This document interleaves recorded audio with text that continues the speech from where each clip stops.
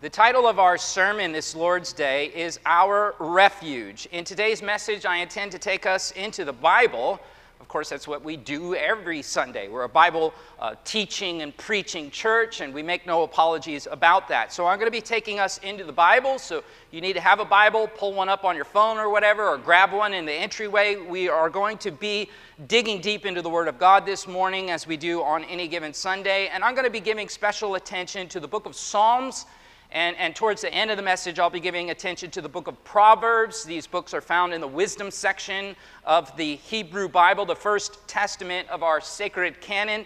That said, would you open your Bible and find your way to the book of Psalms? And as you are turning to the book of Psalms, I'm going to give you some context. The English word psalm comes from the Greek word psalmos, which is a word that simply means something along the lines of song sung with musical accompaniment.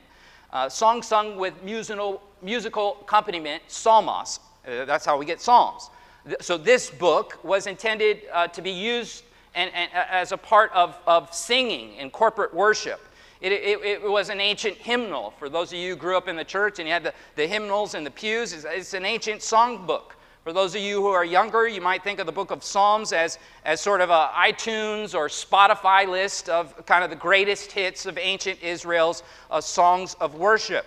Music has a way of getting deep into the soul. Intuitively, you know the power of song. You know the power of music. You know how music and song can get deep into our minds and deep into our souls.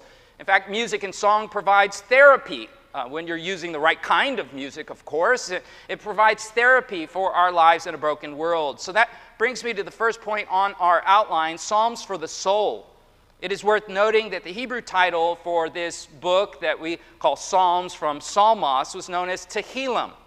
Tehillim literally means songs of praise. So this is a praise book. These are offered to give praise to God. These are songs just not for sake of singing, but for offering to God in praise. These are songs that are inspired by the Holy Spirit of the living God to spur us on in trust of God through the gamut of human experiences as they teach us about God and His ways through the way of human song.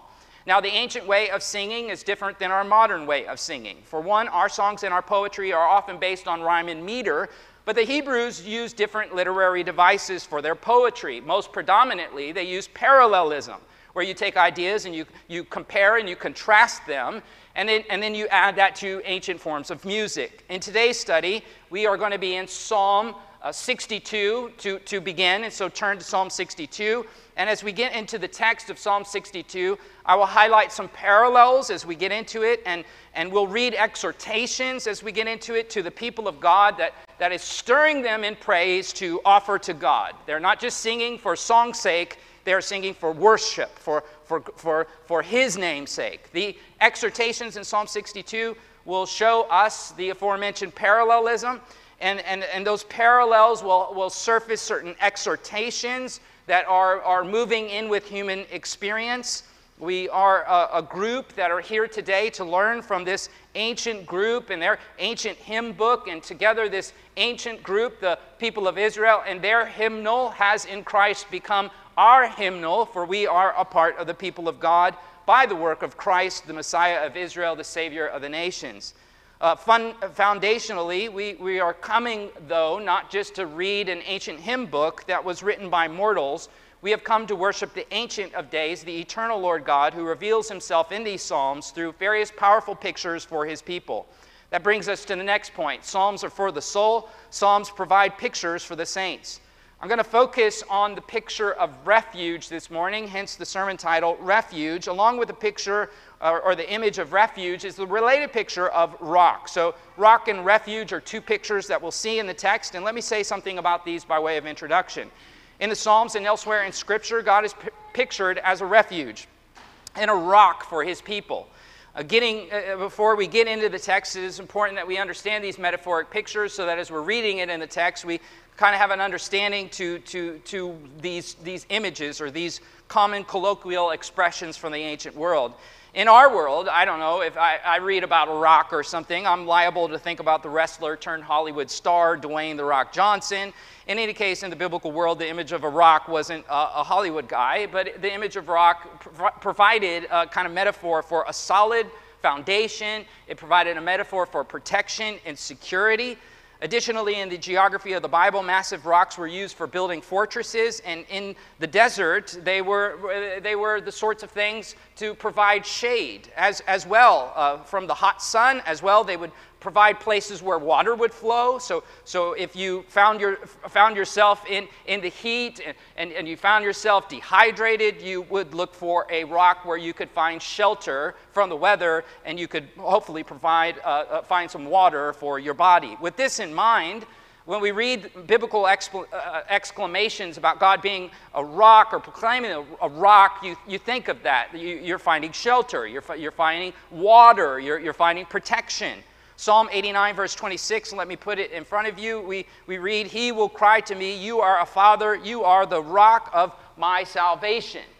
You're my God, you're the rock of my salvation. So rock is a picture then of power, of protection, of provision. A rock is a pillar that gives support to one.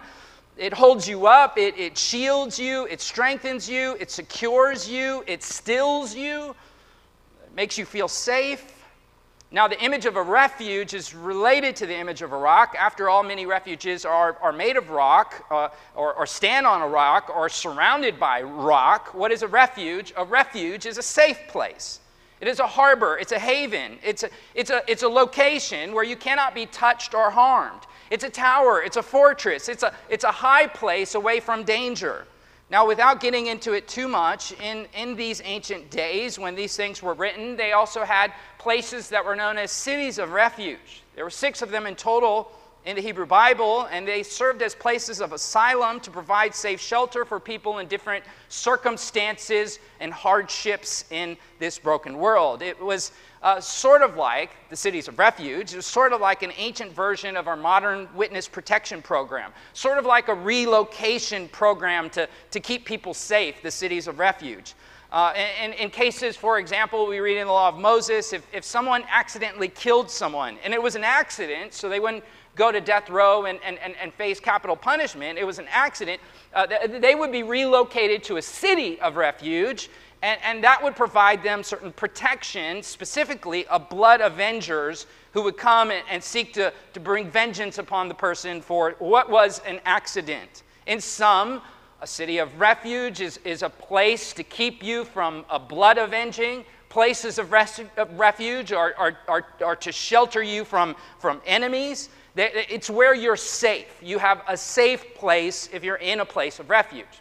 As a kid, maybe you played the game tag. It's a very common game in our culture. There's variations of the game. We have freeze tag and duck, duck, goose, etc. In one variation of the game that we played it as a kid, tag, we had a safe zone. And so if you're in this circle or you're on this structure of the playground or whatever, you can't be tagged there. You're safe. You can't tag me. I'm safe here. I'm safe. You can't put me out of the game. I'm in the safe zone. You can't touch me. That's what a refuge is. It's a safe zone. This would be a modern kind of kids' refuge to illustrate so that we're wrapping ourselves around these images. Now, in the ancient world, of course, refuges were not child's play. They are often associated with war. During times of war, battling armies will often agree to terms of war. In those terms of war, they'll have neutral zones, protected areas, places where those who are not involved in the conflict can flee for refuge. I think of the 1949 Geneva Convention as a modern example of this, where you lay out the terms of where the hospitals are going to be and where the weak and the wounded and the sick and children and women and elders, and they can go, and these fueling armies say, we're not going to touch that place. That place is a refuge.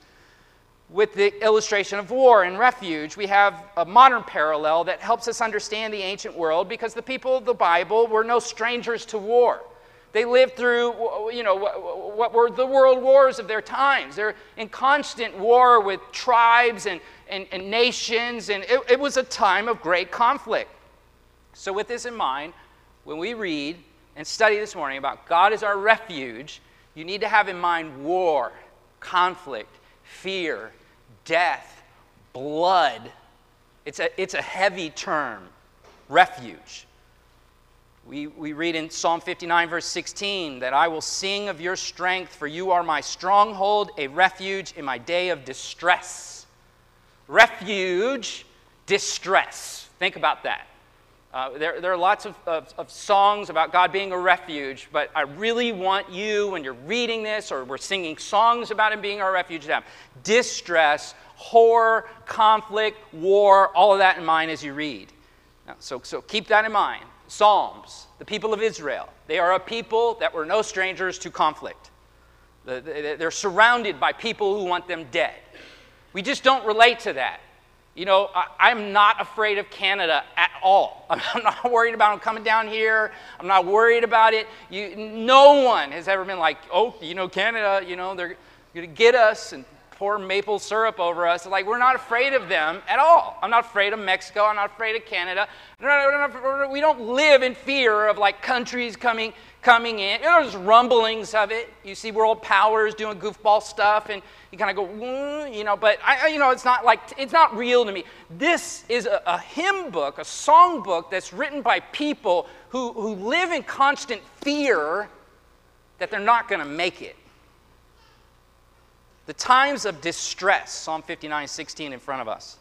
The times of distress are not losing a boyfriend or a girlfriend or struggling with a mean coworker or dealing with a Karen next door. The distress is life and death. It's not a bye Felicia thing. It's a fight for life. So be mindful of this. I'm laboring by way of introduction so that I can give us this context, so that as we're reading the text, it really hits. Rock refuge are for people in perilous times who are dealing with death. So we see them together in the scripture, and they're often situated in the voice of one who is desperate, who is staring down death, and is scared and is worried. Psalm 61, let me put this in front of you because it has the images of rock and refuge together. Hear my cry, O God, give heed to my prayer. From the end of the earth I call to you when my heart is faint. Lead me to the rock that is higher than I, the place where I can't be touched.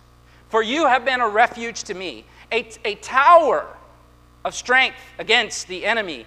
Let me dwell up there in your tent forever. Let me take refuge in the shelter of your wings. Carry me there. Get me there. Get me out of here. I am scared to death.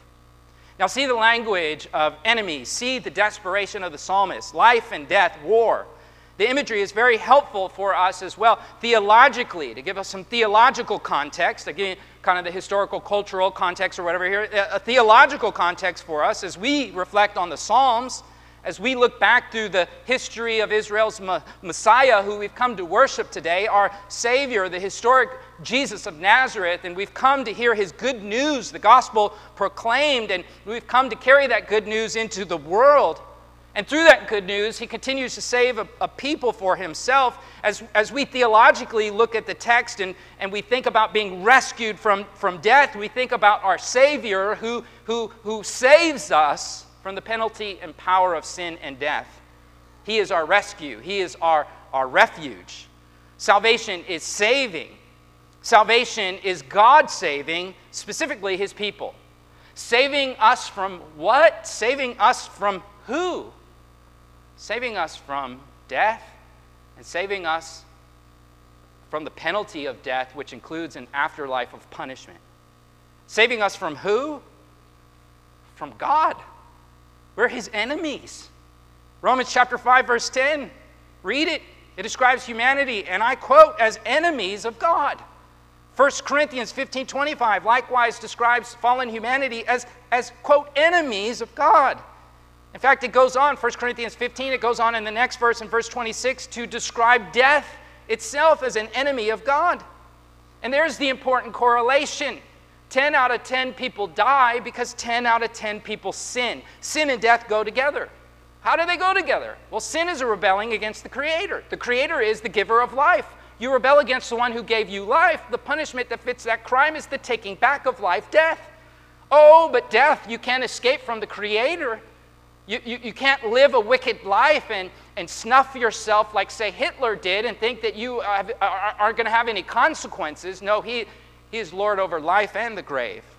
And this Lord eternally dwells as Father, Son, and Spirit. He is the Creator, and He is a gracious Creator, because He saw fit to respond to the rebellion of humanity by stepping into the mess of humanity Himself and stepping into it in this specific way. The Father sent the Son who became a human. He's fully God and fully man. That historic Jesus of Nazareth, that man is the eternal Son in the flesh. And He has stepped into human history in the flesh in order to rescue us from this mess of sin and death. And this is why there's a big old cross hanging on the wall behind me, commemorating the one who died on the cross, the one who gave Himself in death in order that we might have life. He has come to rescue a people for Himself. And many of you have been claimed by Him. You've been rescued of the penalty of your sin. And though we face death in this life, we have one who is victorious over the grave, because the cross is empty, the tomb is empty. He is risen indeed from the dead, and He has paid the penalty for us, and His resurrection shows this. And so He rescues us, and He brings us to the place of refuge. So as we theologically read of death and fear of death, we theologically muse around the gospel and the bad news of sin and death, and around the refuge that we have in Christ, who has rescued us from this. It takes two parties to have a feud, right? It takes two parties to have a feud. I suppose you can fight with yourself, but you get what I'm saying. It takes two parties to have a feud. And it takes two parties to bring it back together again. It takes one to ask forgiveness, it takes one to give forgiveness, and it takes the two to reconcile. And in Christ, we have the God-man who has come to reconcile both parties, God and man, unto Himself, and to provide that reconciliation.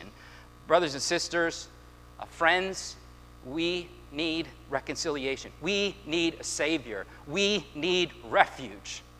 And so as we read the psalmist crying out for liberation from war, we are reminded of the ultimate battle that rages in the earth. The ultimate battle raging in the earth is not in Ukraine or wherever. It is in fallen human hearts, and it is rippling out into human societies, ruining relationships, families, cultures, states, nations, the world. Sin isn't just within, it's without, it's individual, it's corporate, and so we all desperately need a Savior who will rescue us. We need a Savior who will give us new hearts from this problem within. We need a Savior who can bring reconciliation to societies as they're crumbling into dysfunction and falling deeper and deeper into darkness. We need a Savior who conquers disease and death because our bodies are dying. We need a Savior. And that brings us to the next point on the outline. We see Psalms for the soul, pictures for saints, rock refuge. Thirdly, pressing into the Savior. We need one who will overcome the enemy of death, who will overcome the war that is raging in human hearts. We need one who will overcome the withering away of our bodies. Behold, He has come to bring peace to us, to end the war, to take enemy rebels and to make them into sons. He has come, He has arrived, and will you come to Him? Will you come to Him? Will you press into Him? Behold the Son who has come into the world to call a people to Himself. Hear His call. And mind you, this call did not happen in a vacuum. It happened in human history. And this ancient text that you have open to you, I'm trying to situate that history among His people and give you corroboration of the things that I'm detailing for you. And speaking of details, the author of this text is a part of this history. The author of this text, Psalm 62, you have it in front of you. If you look at the preface at the top of it, you read a Psalm of David. You see that? David is a part of the history and the details. This is significant because for the people of Israel, they were given promises, covenants from God. And God promised to the father of their nation, the people of Abraham and Isaac and Jacob, that they would become this nation. And He promised that He would bring them to this place, and through this place He would be restoring the earth. And He promised to this historic figure, David, who was the king of the people, a broken and fallen king, that He would bring a king who wouldn't be fallen, who wouldn't be broken, who would be whole, who would be holy, who would be righteous. and whose reign would never end. In Christ, we have that promise fulfilled. He is the Messiah. The word Messiah means anointed one. It carries concepts of kingship with it. The prophets foresaw that a Messiah would come twice. First, to suffer as a servant, and later to conquer and have victory over sin and death. The Davidic language and imagery inside of the Hebrew Bible typologically points us to the Messiah who is fulfilled in Christ. So now you have Christ, the triune God, theological context, the cultural context, and these images of refuge and rock. You've got the historical backdrop. You got David, who's no stranger, nor Israel, to being surrounded by enemies who want to kill him. In Psalm 62, David is surrounded by enemies, and they were treating him as if he were about to fall over. You're going to see language of leaning, an image of kind of a tottering wall, and they are doing everything, his enemies, to push that wall over. Like Humpty Dumpty, they want to see a fall. They want to see David crushed. They want to see him unable to be put back together again. The enemy is closing in for victory. The enemy is coming for blood. David is as good as dead. The person speaking into the psalm is described by one scholar, Dr. Marvin Tate, as, and I quote, an endangered person under attack by those who are seeking his ruin. In the face of danger, the one who's about to be rocked, he turns to God as his rock. And he writes this song, and he's going to sing this song in the face of death. And he gives this song to God's people to give us something to sing in the face of death. In spite of his enemies, in spite of their hostility in this psalm, David is not worrying about them, but rather he is trusting God as his refuge. That's the context. Further, it is worth cross-referencing this psalm that is in front of us with Psalm 39. Why? Because if you look at the top here of Psalm 62, you have it open there. It's a psalm of David. And notice what you see there in the notes, right? It also speaks about a choir director, Jeduthun. Well, Psalm 39, if you're taking notes, write it down. This is a psalm to reference because you also have Jeduthun mentioned there. He's listed in 1 Chronicles 16:41, note takers, as one of David's chief musicians. So he has the task of taking these lyrics and making the instrumentation and the music for it. Jeduthun has to play Dr. Dre and make a beat for these bars, if you will. He's got to compose a theme song that's more epic than John Williams' work for Star Wars in the 1970s. Together with David, Jeduthun is going to bring in the music, and they're going to offer this song for the people for a day of darkness. There's hardship. There's hardship that has come. And so he writes a song, and Jeduthun writes music for it. Now, hardship is significant because it is the perfect environment for trust to be exhibited. Anyone can trust God when you're happy and healthy. Anyone can trust when you are in control and everything is going your way. But only the faithful, only the truly devoted people of God can trust when the going gets tough. And this can only come, of course, not because you're tough. It can only come by grace. Now, that said, this week, some members of our church faced a tough time. That doesn't do justice to it. It was a nightmare. It is a nightmare. It's a horrible tragedy, which God in His grace has been sustaining them through perhaps what is the darkest hour they may ever face in their life. This is why the subtitle of today's message at the top is a timely study in the Psalms and the Proverbs. And I'll talk about later in the sermon what this tough season is, because we want to make sure this morning that the whole church body knows.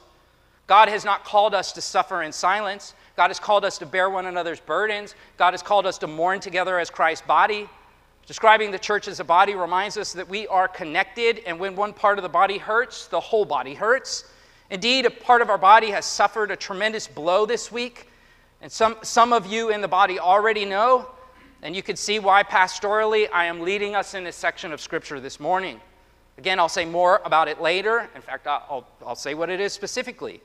I want you this morning, however, to know that as we are talking about trusting God, this is not theory for us. It is real. The rubber has met the proverbial road, and we are holding fast to faith. We are heavy in mourning. We are mourning because of suffering. This tremendous blow, this nightmare, It involves a tragic death, an unexpected death for a beloved family in our church. And so the rubber and the road have come together, and death has come upon us. There is a dark and menacing shadow that hangs over the home of a family we love. There is pain, there is shock. It reminds me of Job and forces of darkness that sought to shatter his faith and trust in God. It got really real this week, church. It got really real. But let me say this, that Christ, he's already really real. He's sustaining us. He's the real deal. He is the anchor in these stormy seas. He is the lighthouse who brings us to shore safely. And so before we get to the horror of the present, I need to present the glory of Christ to his people in Scripture. And I pray that as we hear of him, we will hear him directly speaking through his word to his church. And I pray that you will hear him calling, all who are weary, come and find rest for your souls. And so our souls wait on him. And that's where the text begins. You got the context. Let's jump in. My soul, verse 1, waits. How does the soul wait? In silence for God only. Let's hang on that. If you've lived long enough, you know what it is like to wonder where God is. You've felt the feeling of waiting, not just waiting, you've felt the feeling of wondering while you're waiting. Even as a believer, no doubt you have experienced doubt. Not per se that God is real or that God is good or that God is triune, as I've declared to you, or that Jesus rose from the dead, as I proclaimed to you, but like his disciples on the mountain with a great commission, there was worry mixed in with their worship in Matthew 28. And we feel that. We go through worry and worship. If you've been a believer for some amount of time, you've likely wondered in the midst of loss and tragedy, where are you, God? Where are you, God? Or am I alone up here? Have you've felt that? Where are you, God? Do you know what it's like to be trapped in a headlock of pain and suffering? Do you know what it is like to do battle with the darkness and feel the weight crushing you? Well, that's the background of the Psalms. That's why we're in the Psalms. Enemies, life, death, despair, doubt, more. My soul waits, look at the text, in silence for God only, for in him is my salvation. He only is my rock and my salvation, my stronghold.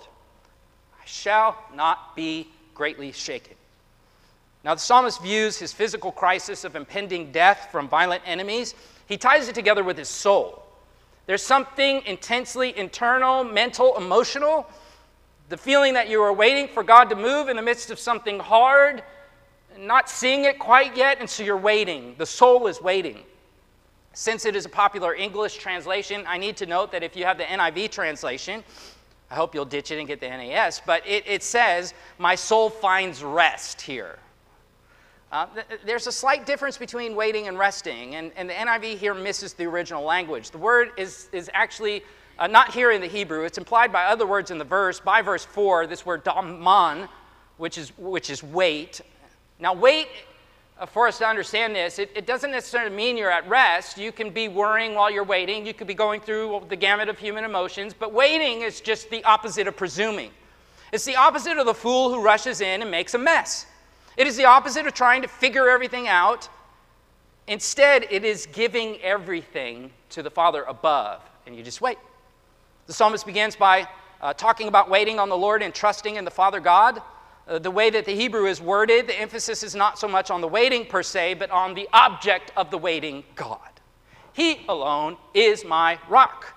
As I've covered by way of introduction, the rock is a picture of strength and protection and all of these things. Biblical scholar Dr. John Kisselman has noted, unlike most psalms, which use a variety of imagery to depict God, the psalm is thematically unified through the image of God's strength and power.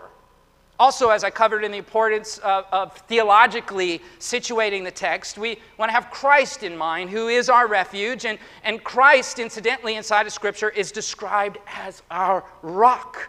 Christ is our rock. He is the rock of our salvation. He is our stronghold. The Hebrew poetry wonderfully shows the stronghold that God is for his people in this chapter. Remember, I mentioned that Hebrew poetry isn't quite like ours, but it does paralleling. And so let me give you some notes here to jot down. There's a parallel with verses 1 and 2, with 5 and 6, with verses 3 and 4, with 9 and 10.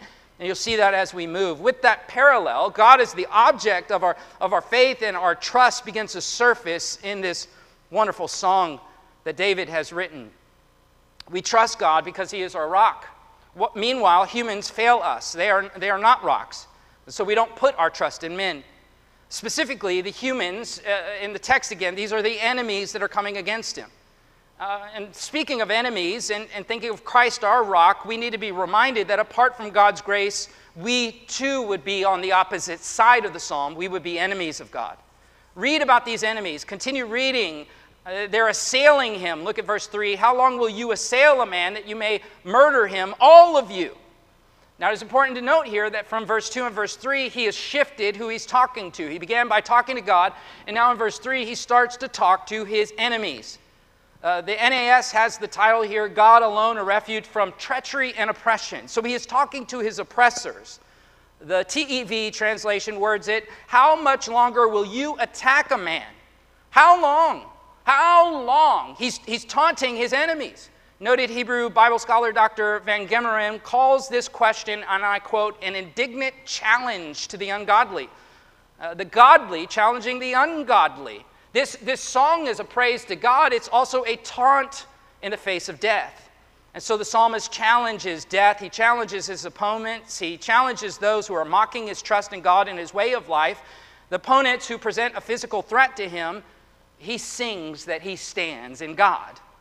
He sings by way of the Spirit who is holding him up, by way of the Spirit who has inspired these words for us when we face dark hours, when death is knocking on our door, or when death has sucker punched us and we didn't see it coming. He sings in the face of it. How long, verse 3, will you assail a man that you may murder him? All of you, like a leaning wall, like a tottering fence. They've counseled only to thrust him down from his high position. They delight in falsehood. They will bless with their mouth, but inwardly they curse. Selah. The enemies are portrayed as false friends who delight in falsehood. Their purpose is destructive. Their fuel is darkness.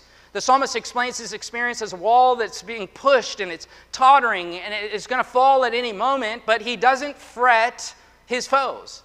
Instead, he hollers at the haters. You are condemned in your sin.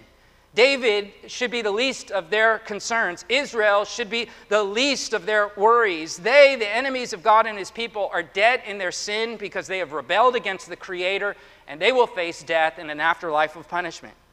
They will experience the collapsing of a wall of destruction. He continues, verse 5, my soul waits. I wait in silence for God only, for my hope is in him. He only is my rock and my salvation, my stronghold. I shall not be shaken. This is the second time that he said it. I'm not going to be shaken. And the second time that he mentions waiting. I'm still waiting. I'm still waiting. I'm still standing and I'm still waiting. We tend not to think of waiting as a good thing. I don't know about you, but if anyone's like, would you like to wait? No, I don't want to wait. I hate waiting in lines. I hate it. That's why I go to Disneyland on a Saturday. No. Go to Disneyland in summer. No. I don't want to wait in lines. Are you kidding me? The psalmist finds strength, though, while he is waiting. And here's why he finds strength, because at the end of this line, there is none other than God. I'll wait in that line. I'll wait in that line. I won't be shaken in that line. The King James translates it, I shall not be moved. You're not going to push me around. You won't defeat me. You will not win. I won't be budged. I'll stand my ground as I stand in this line and I wait. Now, how will you stand? Because God is your stronghold. The stronghold, the stronghold that's secure, again, high place, fortress. You're safe there. You can't be shaken there. The fortress is on the high ground. The enemies can't get there. And he speaks of this happening within his soul. And so what's happening within his soul is something stirring. It's overlapping with something physical as enemies are coming. It's overlapping with geography where he's located as they're coming after him. And here he has this thing stirring within his soul, this trust, this faith. Faith is described theologically as alien. Faith is described theologically as foreign. It isn't something that we're mustering up within ourselves. It's something that God takes and he places in your chest, deep in your soul. It surpasses all understanding. It draws you to God in the face of a circumstance that would kill you, that would crush you, that would end you. It draws you to a place of trust. David has not dumped his trust. God has been merciful. He has placed an alien and foreign trust within him that is welling up, verse 7, and he's crying out, God, my salvation and my glory rest. The rock of my strength, my refuge is in God. God, my salvation and my glory rest. Salvation. Again, salvation is deliverance. Now, salvation in terms of Scripture, it can mean spiritual deliverance. It can also mean physical deliverance, like in many cases where there's an enemy that's right there and you say, save me. You're talking about being saved from some physical enemy. Now, that said, inside of Scripture, the physical and the spiritual often overlap. In our modern culture, we tend to compartmentalize them, and we talk about, the spiritual over here or the physical over here. No, they overlap. You be saved from these physical enemies, and you be saved from the enemy of sin and death. And your saving of that, it rests totally in God. And so the psalmist is glorying in Him. He's giving honor to Him. He's saying, all of this depends on God. I can't do it. He's the one who will do it. He is my refuge. I'll put some cross-references in front of you that you can jot down. Psalm 18:30. The word of the Lord is tried. He is a shield to all who take refuge in Him. Psalm 34:8. Oh, taste and see that the Lord is good. How blessed is the man who takes refuge in Him. You're invited to taste it.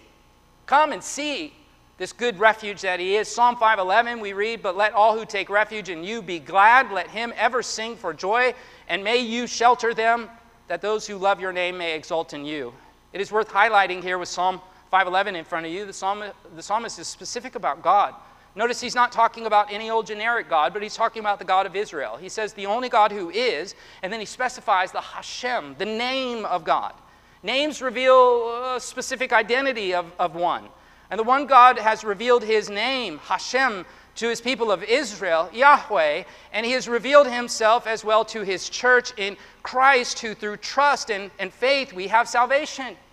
We read in Acts chapter 4, verse 12, salvation is found in no one else, for there is no other Hashem name under heaven that has been given to mankind by which we must be saved. I would be remiss not to point Him to you as we're studying the Psalms, for the Psalms are all pointing to Him. Indeed, the whole Bible is pointing to Him. And more than pointing, the whole Bible is crying out to you, come to Him. Find safety in Him. Find safety in the name of Yeshua, Jesus of Nazareth, the eternal Son of God in flesh, who died for you and who conquered death. Run to Him. He is the refuge for your soul. There is not a person in here who does not need to do that. There is not a person in here who can do it on their own strength. He will come and by His grace, confess your sin, listen to Him, trust Him. Now listen to Him speak through His word. Verse 8, trust in Him at all times. O people, pour out your heart before God. God is a refuge for us, Selah. Now the psalmist invites us to trust. He keeps doing that. Trust Him, trust Him, trust Him, trust Him. He's inviting you, and you need this. I need this invitation. Sinners and saints alike. Sinners need the invitation of forgiveness. They need to hear the gospel. That is the power of salvation. And the saved, sinners who are made saints, we need this invitation as well because we're prone to wander. The lost and the loved alike need to hear the call. Fallen humanity is angled for anxiety, disposed to despair. David is a shepherd. He was a shepherd before he was ever a king, and like a good shepherd, he calls out to the flock, come, come, come. A shepherd provides a refuge for his sheep. Come, come to the true shepherd of our souls. More than an invitation to come, this is a command. In the Hebrew language, it's an imperative. To get technical in language terms, it's an imperative. It's a command. It's more than a call. It's more than an invitation. He's not saying, hey, you guys, you had a tough week. If you want some refuge, feel free to join us. We have refuge over here. If you'd like to come, there's a place for you. You want to come? You're having a hard time? Okay, come over here. Feel free. Invitation. It's yours. Why don't you come? Come. RSVP. Just come. Come. It's not an invitation. It's not a mere invitation. It's a get over here. It's a get over here. It's a command. Get over here. Trust Him. I command you. An imperative. And with an imperative before us and a command to trust, we are reminded of this distinction of the law and the gospel. Because God's law is an imperative. It's a command. And a command is a call that is the prerogative of the Creator to do, to obey Him. And we are reminded in the imperative to trust of the times in which we have not trust. We're reminded that when we see commands in Scripture, there's not a person in the room who hasn't violated his commands. And if you fall short of one command, the Scripture tells us you fall short of them all. Now, the law of the Lord is good, but we are not, and that's what the law is revealing. And so it's revealing to us that we need a Savior. It is revealing to us that we need to, this point on your outline, press into the Savior. He's telling me to do something that I haven't always done. I haven't always trusted him like that. And so I stand condemned. So I need forgiveness. So I need one who will be condemned for me and stand in my place and take that penalty for me. Oh, isn't that great that we have Jesus? Isn't it great that we have a Savior? Not just any old Savior, but the eternal Son in flesh. Not a third party, but God in the flesh. And in the flesh, he lived an innocent life. And in the flesh, he died a substitutionary death. And in the flesh, he rose up victorious over death. He is our refuge. Every command that you have violated and you stand condemned by, he took that on his back on the cross. And so the command of verse 8 condemns us. We don't trust. But behold the faithful Son of God who trusted the Father perfectly. I don't pour out my heart like this verse says, like I should. Behold the sacrifice who poured out his heart to the Father. You read the gospel accounts, you read places like John 17, you see how perfectly the Son poured out his heart to the Father. You see how perfectly he trusted the Father. In darkness of Gethsemane, in the wilderness, fighting the devil himself, you see his perfect trust. Hebrews, write it down, chapter 6, verse 18. Our ancient Jewish brothers and sisters in that faith community, of that great text of Hebrews, Hebrews 6:18 said, Jesus is our refuge. It's our refuge. We need to pause on that as we're reading this text, and I need to draw you to that. That's my responsibility on any given Sunday, to uplift him to you. Speaking of pausing and reflecting, notice in verse 8 there is this word Selah. I'll put it in front of you on the PowerPoint so you can see Selah. What is this? We've seen it twice. We see it here in verse 8 and in verse 4. Selah is a musical notation that indicates a pause. It's a liturgical or musical pause, and the purpose of it, as far as we could tell from scholarship and ancient sources, is so that you pause. Pause the track. Hold up. Pause the track. You ever listen to music and you just got to pause it for a second? You pause the track and think about what it is said. The scholar Fawcett wrote that the Selah reminds us that the psalm requires a peaceful and meditative soul which can apprehend what the Holy Spirit propounds. So hold up, wait, hit pause, and think about what we've just read in these verses. Okay, I've been musing with you. I don't pour out my heart as I should. I need a Savior. I need pardon for my unbelief. I need him to forgive me for my fear. I need him to absolve my anxiety. I want to have boldness like David in the day of my tribulation. That said, there are times, we're pausing, Psalm 62. There are times when it gets rather raw with God, even inside of the Scripture. So let's just pause. Let's pause, chapter 62, quickly turn to chapter 77. Let's go to chapter 77. Let's see a different sort of response in a day of despair. Psalm 77. Look at the text. My voice rises to God, the text says. My voice rises to God. I cry aloud. In the day of my trouble, I sought the Lord. In the night, my hand was stretched out. Weariness, my soul refused to be comforted. When I remember God, I'm disturbed. I sigh. My spirit grows faint. You have held my eyelids open. I'm so troubled, I cannot speak. Wow, that's pretty different than chapter 62, isn't it? In chapter 77, the psalmist here can't sleep. He's overwhelmed. He has insomnia. He has depression. His soul is crushed. His soul refuses to be comforted, in his own words. He has no refuge. There's refusal, not refuge. This reads like a panic attack. He can't even speak. He's probably having short breaths. His thoughts have gone dark. He feels abandoned by God. Look at verse 7. Will the Lord reject forever? Will he never be favorable to me again? Has his loving kindness ceased forever? Has his promise come to an end forever? Has God forgotten to be gracious? In his anger, has he withdrawn his compassion?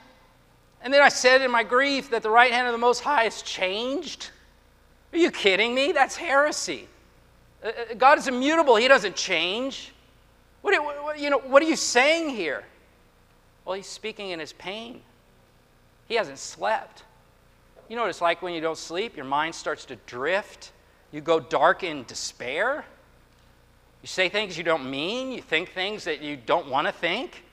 Chapter 77, chapter 62. Chapter 62, we paused on a Selah because I want to reflect on this with you. I wanted to take you to chapter 77 because I want you to see another reaction to fear and turmoil. The reaction is the polar opposite, and both are in Scripture for us to see and ponder. Both the confidence of Psalm 62, the command to trust that we fall short of, but praise be to God that we have in Christ perfect trust in our place. But I also need you to see despair in Scripture. The book of Psalms gives you a wide range of human emotion and music to go with it. And together, these psalms then take us to understand the dark night of the soul. This chapter in front of us is reminiscent in some ways of the modern concept of the 5 stages of grief. There are 4 stages before the last stage of acceptance. They are denial, anger, bargaining. God, if you do this, then, if you do this, God, you start to bargain with God. After bargaining, there's the stage of depression. You go through these waves of denial, anger, bargaining, depression, before you come to a stage of acceptance. You've likely felt these emotions. If you've experienced pain and unexpected loss, they mess with your mind. They can even twist your theology, as we see here in the 7th chapter. Is God not gracious? Is God changing on me? Is God not, Now, there's a saying worth committing to memory. It will serve you well in the dark night of the soul should it come your way, and very likely it will. So commit it to memory. Never doubt in the darkness what God has revealed in the light. Because when the darkness comes, the mind wanders. You know God is unchanging. You know better. But a cloud that is thick brings confusion. And that confusion brings discomfort. And that confusion messes with your sleep. If you have suffered with sleep issues, it messes with your mind, it messes with your body. You literally feel, as he has described, stretched out in weariness. Now, all of that said, the story doesn't end here. He doesn't have to go through the stages of grief. What he does instead is he rehearses the truth of God's word and God's track record with his people. Look at verse 11. I shall remember the deeds of the Lord. Surely I will remember your wonders of old. I will meditate on your work and muse on your deeds. Your way, O God, is holy. What God is great like our God? You are the God who works wonders. You have made known strength of his people. There we see the spirit of Psalm 62 welling up in him. As he continues to recite the moments of God's track record among his people, he gets his eyes off of himself and he gets his eyes on the covenant, on the promise, on God, the God who's perfect, unchanging, and loving, and his generous track record with the children of Abraham by grace. And so let's settle the Selah. We left off with this Selah at the end of verse 8. Let's go back to Psalm 62 where we left off in verse 9. Men of low degree are only vanity, and men of rank are a lie. In the balances, they go up. Do not trust in the opposition. He says, together they are lighter than breath. They're fleeting. Verse 10, do not vainly hope in robbery. If riches increase, do not set your heart upon them. Hey, where is your heart? He wants to ask. Where is your heart? Craving earthly things obtained by sinful means and mortals, or longing for the righteousness of the immortal God?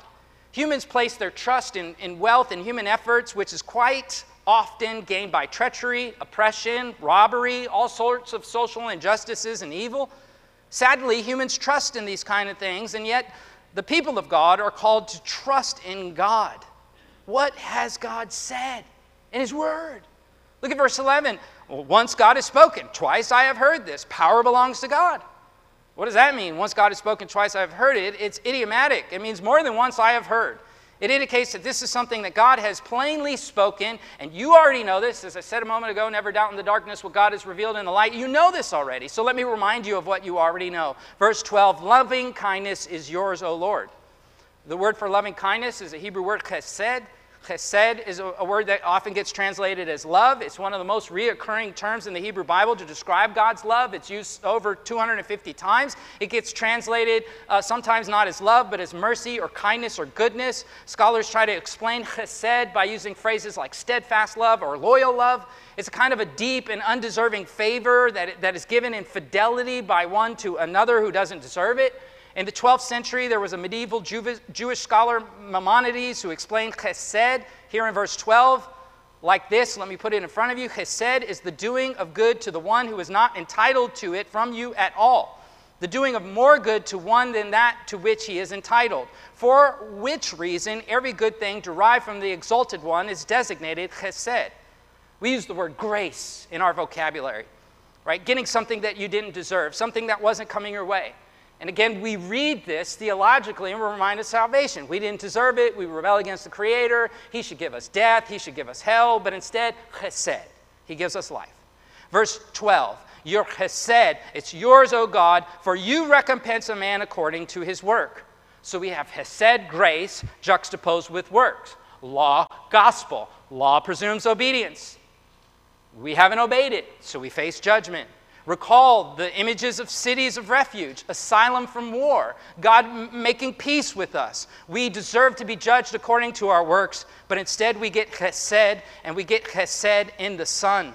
Speaking of the chesed of the Son, speaking of wrath or punishment for sin, speaking of refuge, there is a great messianic verse in the book of Psalms, in Psalm chapter 2, verse 12. Let me put it in front of you. It says, do homage or kiss the Son, that he may not become angry, that you perish in the way, for his wrath may soon be kindled. How blessed are those who take refuge in him. Who? The Son. Psalm 62, like Psalm 2, is a psalm of David. David is tied to the promise of the Messiah. His seed would come. This is Messiah, David's seed. This is why the documents in the New Testament labor to tie and to prove Jesus' royal pedigree. He's the prophesied suffering servant. He is the son of the Hebrew Bible. He typologically fulfills Israel's history and faithfulness and atones for the sins of the people of Israel, the elect seed of Abraham, as well atones for those who are in Christ in his church. Psalm 2, human rebellion, juxtaposed with what? Submission to the Son. The phrase kiss the Son or do homage to the Son, it conveys the imagery of a royal figure who is submitted to. Subjects would come to their king and they would kiss the ring as a sign of being in him. It reminds us of what Christ said in John 14:6. I'm the way, I'm the truth, I'm the life. No one comes to the Father except through me. You must kiss the Son if you are to come to the Father. In John's Gospel, chapter 3, verse 18, we see that those who do not kiss the Son or honor the Son, that is, those who do not believe in him, they already stand condemned. Those who do not kiss the ring of the King of Kings and the Lord of Lords will stand by their own merit. They will, Psalm 62, verse 12, recompense according to their work. You can either have his work on your behalf, or you can stand on your work and refuse to kiss the Son. Law, gospel, what will you receive? Will you stand in condemnation, or will you be set free in him? Will you come to the one who has substituted himself for you? Will you receive his hesed? Oh, the grace that has been given. To all who are thirsty, come and drink of the rivers of this living water. To all who are tired and weary, come and find rest to your souls. To all who are heavy and hurting and mourning, come to the one who will save you and carry you through the valley of darkness, which brings me to the next point on the outline, pain and suffering. Okay, so I shared with you that we had horrible news of death that has come. I told you that dear members in our church faced a very tough time, which is a huge understatement. So that said, I hope you can understand that before talking about pain and suffering, I had to talk about him. I had to talk about Jesus. I have to draw us to him. And as I share with you this horrible news, I would ask that you would be patient, as I, try to hold it together up here. Almost every way of talking about this will be an understatement. I call it a nightmare. That's probably the best word that I can use to describe what took place for family in our church this week. A family in our church this week lost a child. This is every parent's nightmare. Sadly, it's not a dream that we can wake up from. It happened. I used the idiom in the introduction about the rubber meeting the road. We use this phrase when we talk about theory being tested. And in terms of our faith, right? You feel it being tested in times like this. You feel the gamut of these psalms that I've put in front of us this morning. You feel that I can't sleep. And then you also feel that like welling up in you trust. And let me say this. I watched my brother and sister process the loss of their child. And at every moment in it that I've sat with them multiple times this week, Psalm 62 just kept, I'm like, oh, my goodness, you guys are Psalm 62. Repeatedly, as I sat with them and in shock and denial, both of them, mom and dad, just kept saying, I trust him. I trust him. I don't know what's going on. I don't know why this has happened, but I trust him. And both the mother and father were adamant that they wanted to be in the house of the Lord with his people in the midst of this pain. In a culture where many miss church for reasons that are foreign to Scripture and frankly sinful, they suffered such tremendous loss, and they refused to not be here today. I said, are you sure? No. We want to be in the house of the Lord today. We want to seek refuge in him today. No doubt there will be nights where maybe Psalm 77 hits them, but I'll tell you this, all week I've just been hearing Psalm 62 from them. So we're pausing the sermon. I'm going to come back because after sharing the news, we need to process a little more. So I go long as it is, but this is just a heavy week. So let me share specifics with you.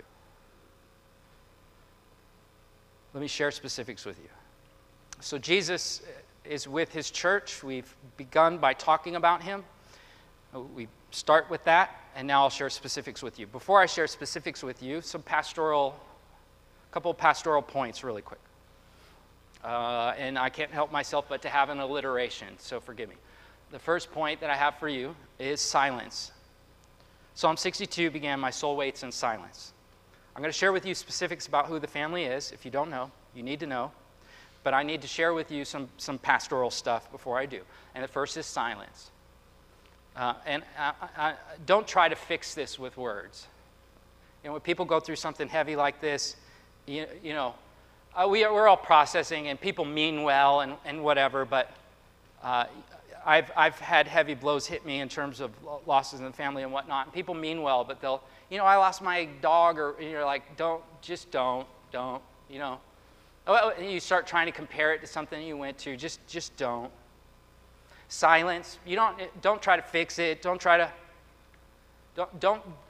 feel the pressure like you got to say, or just silence is good. It's in the Bible, right? Right? I sit in silence. The second point that I have pastorally for us is space. This family needs space. They're in church today, but they need space. So I'm not going to pull them up here. We're going to pray for them to be sure, but they need space. And so you're going to be made known who they are or whatever. But I need to silence.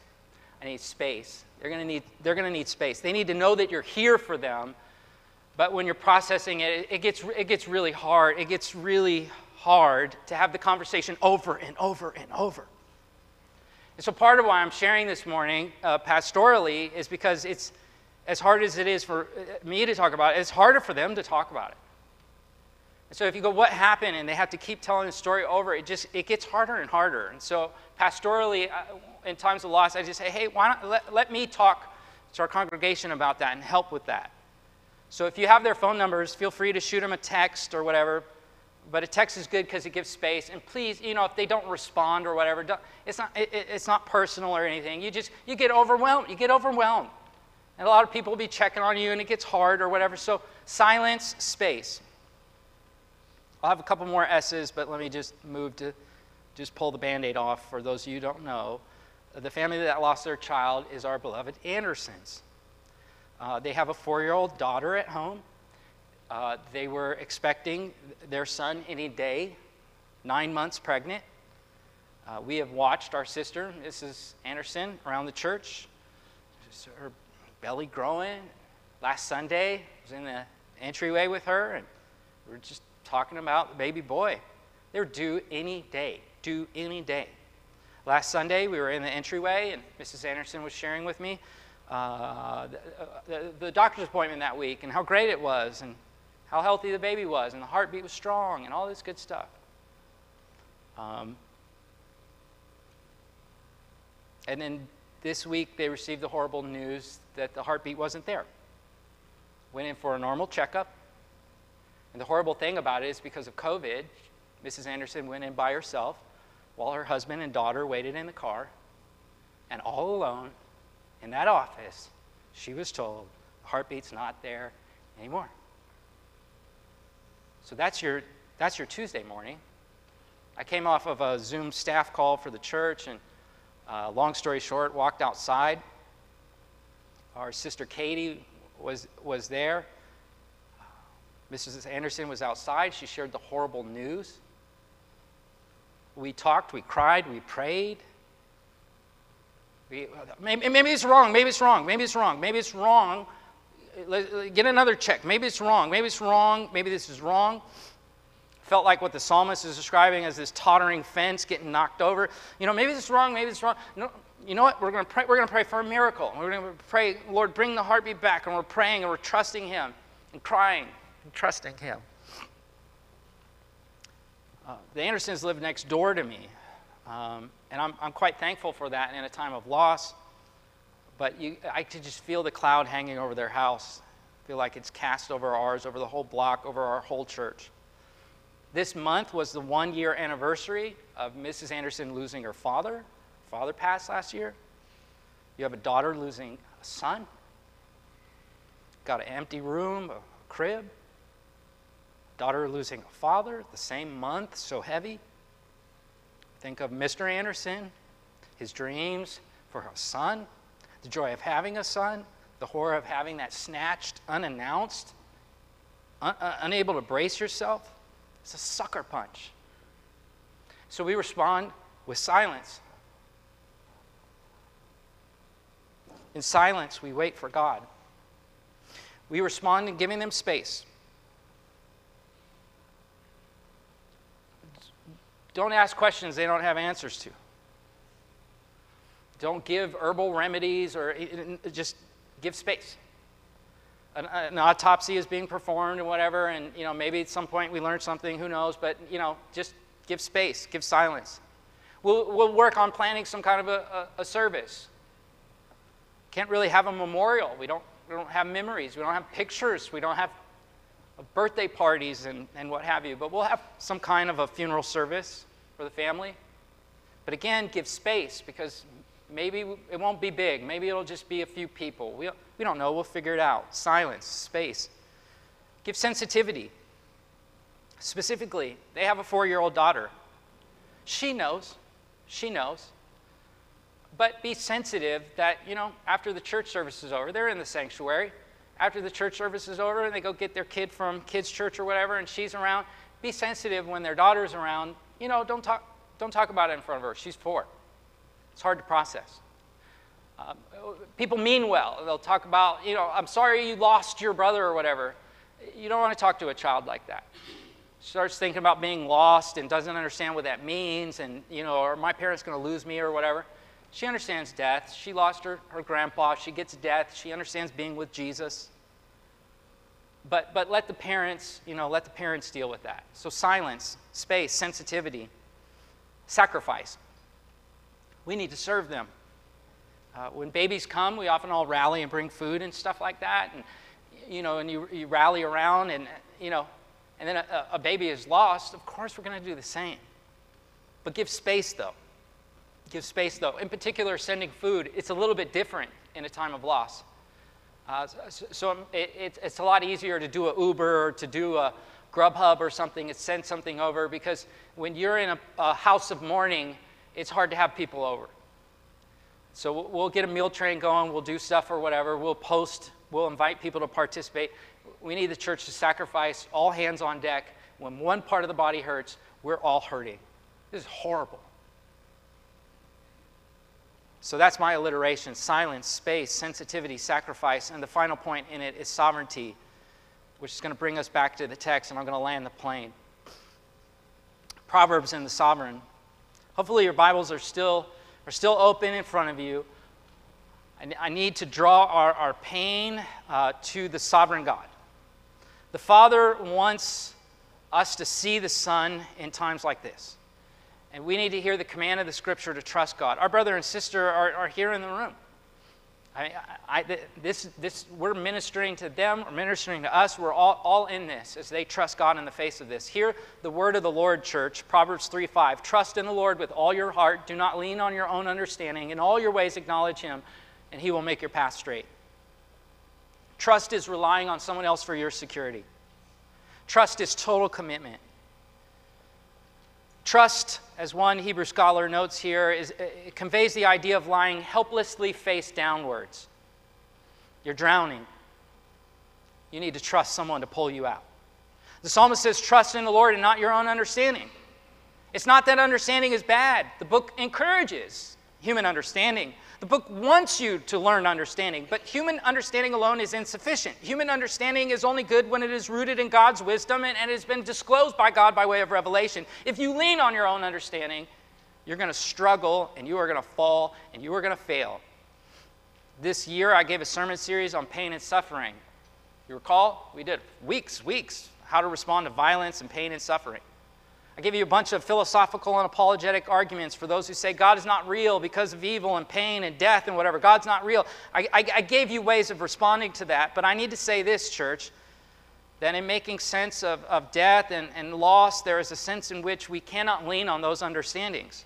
What we might say apologetically to outsiders in terms of a theosophy, in terms of insiders in the family of God, it's not so tidy, and we need not make it rational. Blessed is the house of mourning, blessed are those who mourn. Some things we will never know. And if we did know, we wouldn't be trusting. I suspect if God tried to even explain this to us, we would not understand it. Isaiah 55, we're told, my thoughts aren't your thoughts, God says. My ways aren't your ways. For as far as the heavens are from the earth, my ways are higher than your ways, and my thoughts are higher than your thoughts. And in this case, we need to learn to lean on God. The passage says our paths will be straight when we do. The idea of a straight path in the book of Proverbs is contrasted with crooked paths and the way of sinful man, as opposed to the way of those who have been called by God. So then, the final point on our outline, how do we practice what we have studied? How do we process this horrible news? Here's how we do it. It's in verse 1 of Psalm 62. My soul waits in silence for God only. For Him is my salvation. He is my only rock, my stronghold. I will not be shaken. We practice what we preach by trusting in God. We trust Him. Notice the description here. Greatly shaken. The text doesn't say that you won't experience shaking. It says that it won't topple you. So trust in the Lord. We looked at two passages today. Intentionally, I took you to Psalm 62 where there's this great confidence, and I took you to Psalm 77 to contrast that, to show you that, hey, look, even if you're wrestling with God, He'll still bring you to the place of trust. Psalm 77 turned into Psalm 62 by the end of it. I think of Mark chapter 9, verse 24, and the man who cried out to Jesus, help my unbelief. We cry out to God to change our hearts, to draw us to trust Him, to know His hesed. The second point of application is tears. Mourn with those who mourn. The Son of God wept. You know that. The Son of God wept. When a family member close to Him died, we read inside of Scripture that He wept. Thinking about Psalms, we studied these two, Psalm 62 and Psalm 77. Think about Psalm 22, which our Lord quoted when He was dying. My God, why have you forsaken me? It's quoted by Jesus, Psalm 22, on the cross of Calvary as He suffered in the flesh and bled out for His people. Suffice it to say, raw feelings of being forsaken in Psalm 22 or being rejected in Psalm 77, those are in Scripture, and it's okay to process with God that way. Both the dependence of Psalm 62 and the despair of Psalm 22 or Psalm 77, those are in Scripture for you. Pour your heart out to God. Cry and weep, church. In 1 Thessalonians 4:13, we're told that in our grieving, we don't grieve as the rest of the world who has no hope. So if you're feeling forsaken, if you're going through dark nights, especially for our beloved Anderson, you know it's in Scripture. It's there for you. And God gives you grace to weep and to weep with hope. And when Jesus cited Psalm 22, he was pointing the people to hope, to prophecy, to the one who was forsaken for us. Psalm 22 talks about the one who was pierced for us, the one who was surrounded by his enemies. Speaking of being pierced and surrounded by enemies, we always respond to the word in coming to the table that the Lord has prepared in the presence of the enemy of sin and death. And we come to the table in response to hearing God's word this morning. We come to offer ourselves, which is the final point on the outline: trust, tears, and totality. Christ gave everything for us. He gave his life. He died for us. And he calls us to respond to him. Today we have heard horrible, horrible news of a son who died. But we have the good news of another son who died, who conquered the grave. And in that good news, we have hope of things yet to come. Psalm 62, verse 8, trust in him, O people. Trust in him, Delray Church. In all our ways, let us acknowledge him. And as we come to the table, let us acknowledge him. Let me close with this. In the face of suffering, God is bigger and better and closer than we can ever imagine. Trust him. As sinners who've rebelled against him, we don't presume, we don't shake our fist at him in the face of pain and suffering or even death. In Jesus, we have a remedy for it all and more. We have a relationship with God. We have a place in his family. We have the hope of heaven for believers. And yes, even babies who die in the hands of his Hesed, a loving God who rescues his own. As believers, we have no fear of death nor hell. We have the hope of reconciliation. The day will come when the beloved Andersons, with their son and with the dead in Christ, we will rise and we will be clothed in him. And we wait for that day. And he'll carry us through until that day. Church, let's come to the table today and be reminded of the one broken for us. Let's sing and let's close with a time of prayer. Let me pray now over the word that has been shared and the heaviness that is upon us. Lord, we come. And like the psalmist who could sing songs in the face of death, we come now to sing to you. You are our refuge. You are our rock.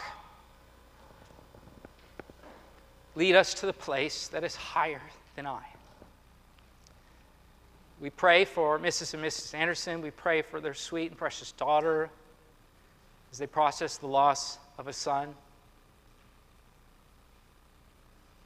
God, I thought this would be the Sunday that there would be a flower on the stage. And a PowerPoint. We would be praying prayers of thanksgiving. And Lord, we're still praying prayers of thanksgiving. We're thankful that you defeated the grave. And so death doesn't have the final say. We're thankful that you are near to us. Draw us near to you, we pray. As we come to the table and we're reminded with these pictures, bread and blood, we're reminded of death and the sting of death and mourning and loss and tragedy. But we come to the table, Lord, with that heaviness, seeking you to celebrate you who has victory over the grave. Minister to us as we partake in this sacred table. Minister to us as we join with the ancients in song and the angels in song. Lead us, guide us, carry us to a place of refuge. We ask this in Christ's name. Amen.